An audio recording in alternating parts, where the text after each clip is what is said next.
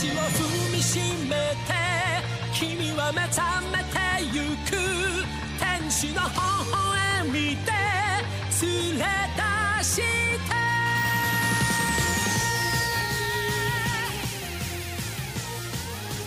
Hey, hi, hello. Welcome back to Hunter x Hunter, a podcast by the HBO Boys.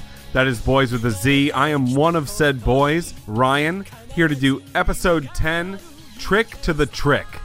The summary of which goes like this. Gone Baby Gone and Pika Pika have won their matches, giving the group a 2-1 lead. But their opponents claim that Majitani is only unconscious and not murdered, so Pika Squared's match hasn't been settled. Mr. Oreo grows impatient with Pika Pika, who refuses to finish the job. The 5 members begin to bicker as time ticks away. And as Less Than Jake says, friends leave as time fades away, the people and the places along the way. Without a doubt. Yeah, screws fall in, and screws, they fall out. That was both irrelevant and underwhelming. A kitschy pair. Before we get back into Hunter x Hunter and to episode 10, go over to patreon.com/HBO Boys, Boys with a Z. You get these episodes early, and you get a bunch of bonus content made by James and I. I try to on a pretty constant basis, and by constant basis, I mean over the last 3 weeks, but it's going to be a thing we do in the future. Try to record 10 to 15 minutes of bonus content before we start recording, just the banter that we do. Sometimes I don't even tell James I'm doing it. It's a fun surprise for him when he finds it on the internet. So head on over there, just $1 a month, bunch of bonus content, and it's gonna be pretty neat. Anyhoozles, we port back to phase 3 of the 287th Hunter exam, just as Pika Pika has straight donkey punched Majitani, who's now laying on the floor, motionless. Pika then takes his place, sitting in the back of the pack looking somber, like someone might have just reminded him that all his friends and family are dead, while Mr. Oreo, Gon, and Kilowatt look ready and willing to get this phase over and done with. The Rookie Crusher, standing to the side, already having done his worst, is just chilling there and not being thrown into the pit to his death, which is hard to understand, but we're all trying. Mr. Oreo is up for the 4th round of this contest, while Lippo, the examiner from afar watching on all his TVs, is still eating cookies like he's some sort of monster who lives on some sort of fictional puppet-based street. He's still looking on and watching as Leroute, still clad in a robe, and the next prisoner, who's definitely a lady, steps forward and says that due to a technicality, Majitani and Pika's match is not over yet because they agreed that it was to the death, and while Majitani has been squeezed for most of his life juice, he still has a few sips left. This is obviously another stall tactic, which to be fair is exactly what the convicts should be doing to get their sentences down as much as possible in the first place. But no one, I don't think, on the adventurer side realized how much trouble in this moment they'd actually be in before they understood that Pika Pika would have a tough time murdering an unconscious person. Kilowatt thinks that technicality is not so much a technicality at all, and that the lady is right. So he's like, just go murder the passed out blue dude and let's be done with it. And then Gon agrees with him, which is interesting. I still think it's the most interesting part of this entire show, is just slowly but surely defining what Gone Baby Gone's moral compass is, and how much of it is based off of naivete, and how much of it is based off of perhaps the audience underestimating how much Gon actually knows about himself as a person, even a child at the age of 12. I mean, take it this way. Goku would not be on the side of murdering the unconscious person, right? I mean, I don't know. Did the unconscious person kill his family? Did he stab Gohan? We don't know. But usually Goku would be like, I mean, that's kind of messed up and not fair, right?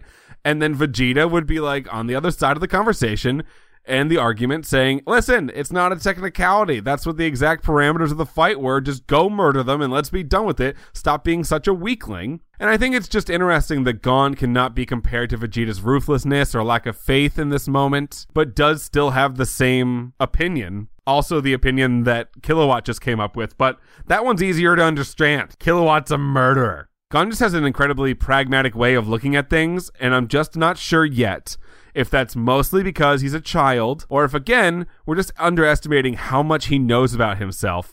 But that's the juice right there. That's what I'm most interested in. Just, who is Gon? What's his goddamn deal? Mr. Oreo also agrees that he is an easily manipulated loser who will do anything to get his way. He doesn't say that. I'm being hard on Mr. Oreo, but whatever. That's my line in the sand. This is the beach I'm going to die on. Mr. Oreo sucks. Anyway, Mr. Oreo says the same thing Kilowatt and Gon say. Hey, Pika Pika, get on over there. Murder Blue Dude. Let's get this over with. Pika Pika then says no. Mashitani can decide his own fate when he wakes up. But the problem with that is the group doesn't know when that's going to be. They only have so many hours left, so that doesn't make a whole lot of sense to anyone outside of Pika Pika. But hey, he just said it. He won't fight an unconscious bro. And by fight, I mean murder, which I get.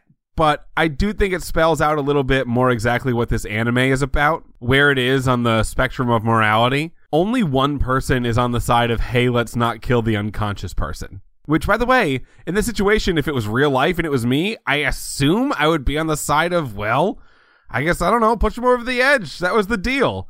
But who knows, man? I don't know. I have no idea what this would actually be in my brain in real life. It's an insane situation. It just shows how much reality is divorced from entertainment, where most of us in the audience are just like, oh, come on, throw him over the edge, shut up, you're being a pussy. And if you were actually standing there, you'd be like, being a hunter, murdering a passed out dude. What a seesaw. What a catch-20 zoo I'm trapped in. It is at this moment that Kilowatt's like, well, if you don't want to kill him, I'll do it. I mean, like, I've recently murdered 2 other people for just looking at me weird, so I'll, murder them right now, not breaking a sweat. What's a third in 2 days, He doesn't say all those things, but he does say, like, I'll murder them. Can I murder them? Just let me murder them. At which point the moral conundrum is posed to Pika Pika. Is it just that he doesn't want to kill the unconscious person? Or is it that weaklings like this one don't deserve to die just because they're weak? Kilowatt then brings up how much of this has to do with you never killing anybody, Pika Pika. And since you're a murder virgin, I'll just, do that for you. I'm a hero. Pika says it doesn't matter if he has never killed anyone before, and it's not about that. And also, plus, it's my fight. You can't interfere. And Kilowatt's like, okay, I'm not going to argue with you. But also just, letting you know, you're a selfish-ass bitch, and I'm a child who's willing to murder, so you best come correct around me, idiot. Mr. Oreo then decides that he shall bring up majority rule once more, as that is the conceit of this 5-person team, and they must vote to kill or let it lie, as the Rookie Crusher has a smirk on his face, and you would assume that as this vote is coming up, he's gonna do some gosh dang foolishness, an amount of foolishness that could not happen at the bottom of a pit, for the record. But it turns out that the questions only work when the examiner is the one asking it, as they push the buttons, or 0 or an X, one of which is to murder, and it doesn't work at all. So the next plan Mr. Oreo comes up with is, okay, cool, let's raise our hands. And if you raise your hand, it's for murder, and if you leave it down, it's for not murder, and chill. But again, it's just a bad plan, because it's Mr. Oreo's plan. So that tracks. Well, which, by the way, everyone needs to tell James to talk about his tracksuits on our podcast. His whole family now wears tracksuits. They're a tracksuit family, and it's killing me positively. It's just the best. So, Mr. Oreo again says, let's vote the old-fashioned way. Raise our hands. Kilowatt says, why vote? It's not going to change Pika Pika's mind. And then Gon says, yeah, I mean, even if we do vote, I've been swayed by Pika Pika's words. I don't want to kill the unconscious person. Further making his moral compass question even more interesting. He heard a good argument and he was like, all right, well. Or maybe he's afraid of being judged. Or maybe he's just a malleable 12-year-old. I don't know. It's as much of a mystery as to why he just changed his mind as it was 5 minutes ago when he was like, sure, murder. I'm just saying, most TV shows do not have this amount of room for character development for their main character. It's intriguing. Mr. Oreo sulks after the Rookie Crusher rubs losing in his face, while Gon says, aw, he's sulking, which is hilarious. I love when people say what other people are doing to their faces. Aw, you're crying. Why are you crying? Stop crying. Then, weirdly, the Rookie Crusher starts teaching an internal monologue lesson to the audience about majority rule and basic economics.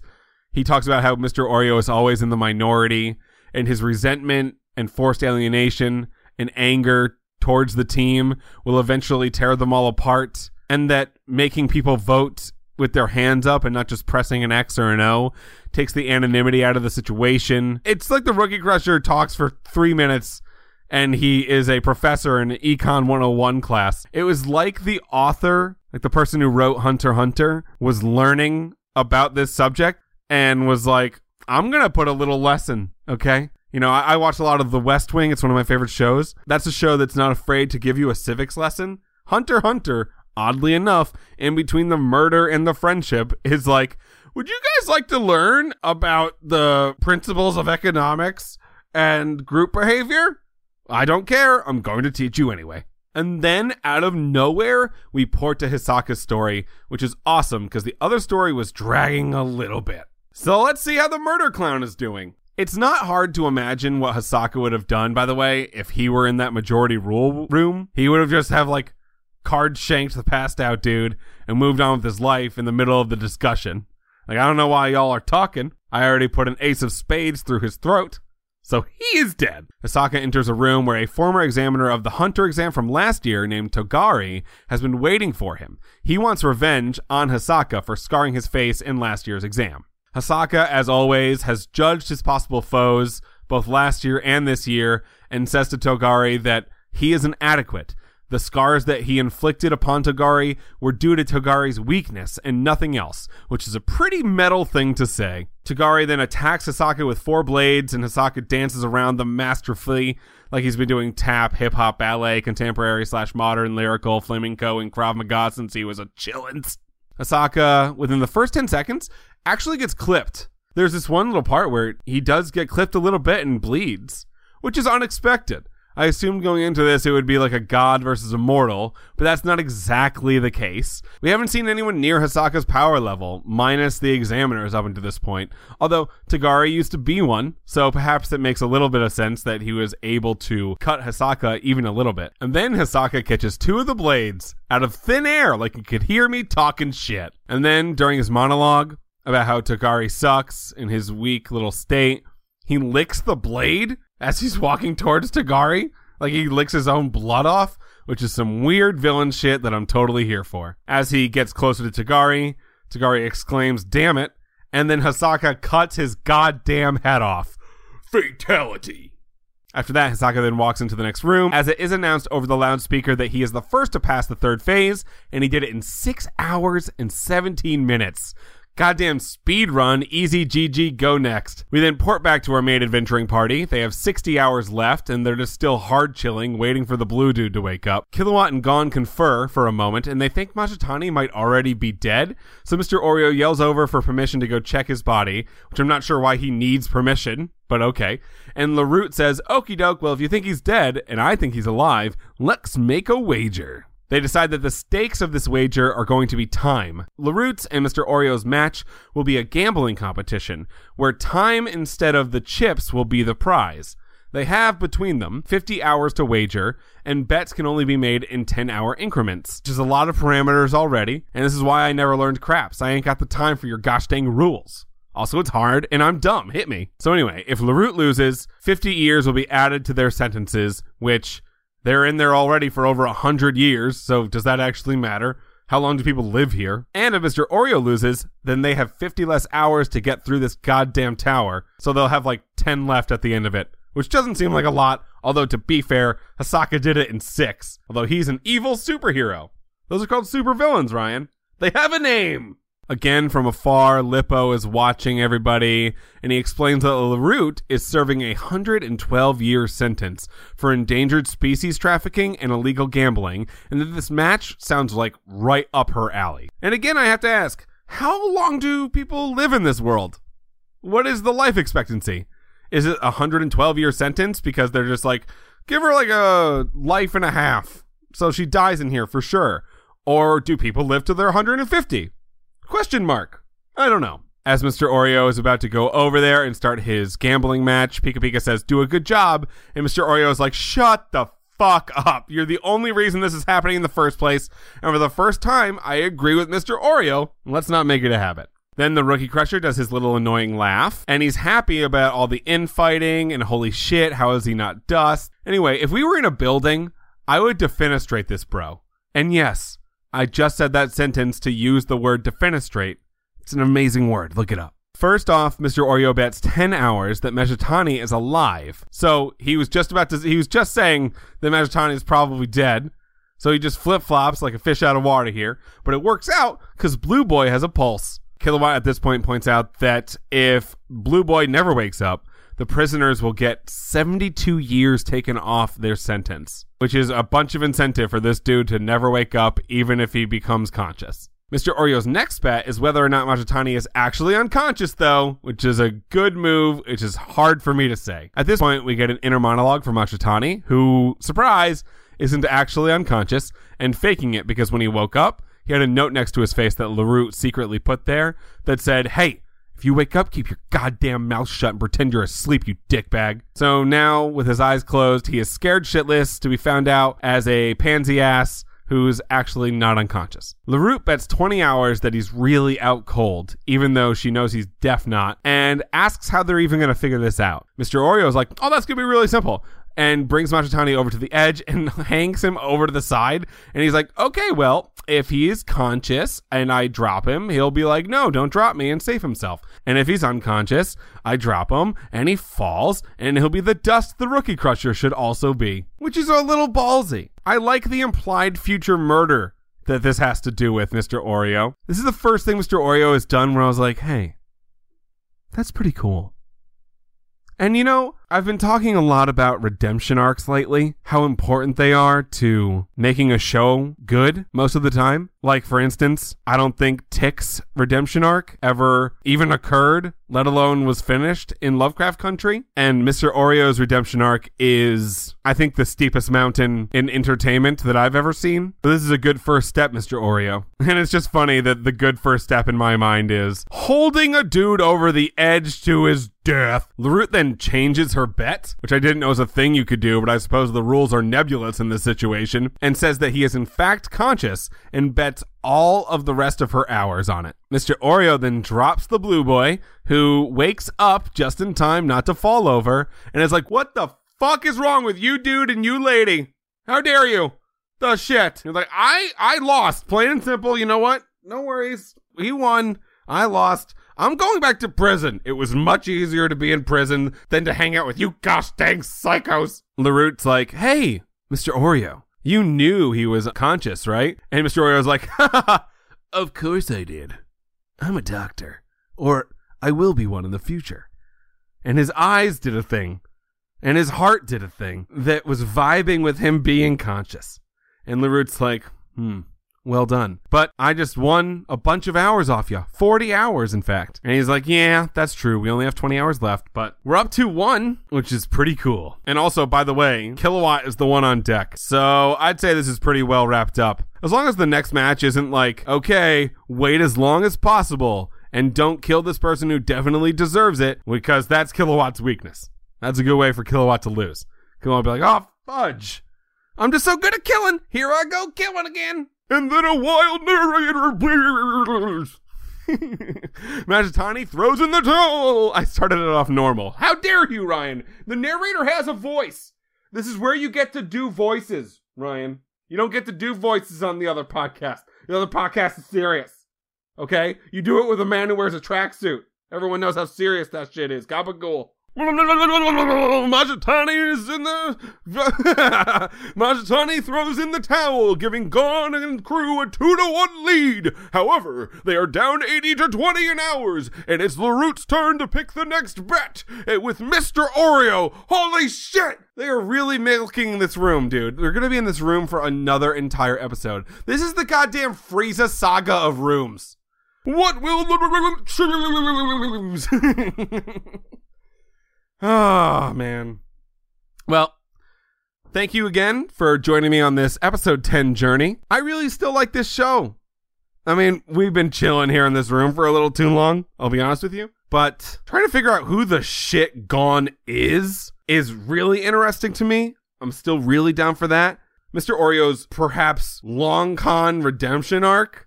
Also something waiting in the wings. Festering. A little bit on fire, so that's solid. Kilowatt's a really good character. I want him to murder more people. Every time he murders someone, which has only happened once, I've been like, sick. Pika Pika is a little infuriating, but you feel like that has to be a part of the group dynamic, right? There has to be one person who's like, this is a little fucked up, right? This is fucked. We shouldn't be doing this. And then you poke them and their eyes turn red and they're like, well, now I'm a murderous freak. Let's get into it. So, that's good. That's like the gentle werewolf they have on their team. So yeah, this is a great show. I'm excited it's still occurring. And I'm excited you guys are still here with me. That's so nice of you. You guys are nice. Anyways, I love you, and I'm not afraid to say it. Say it back! Too aggressive, Ryan. Their love will come with time. You will earn it the hard way. Through anime podcasts. Okay, bye.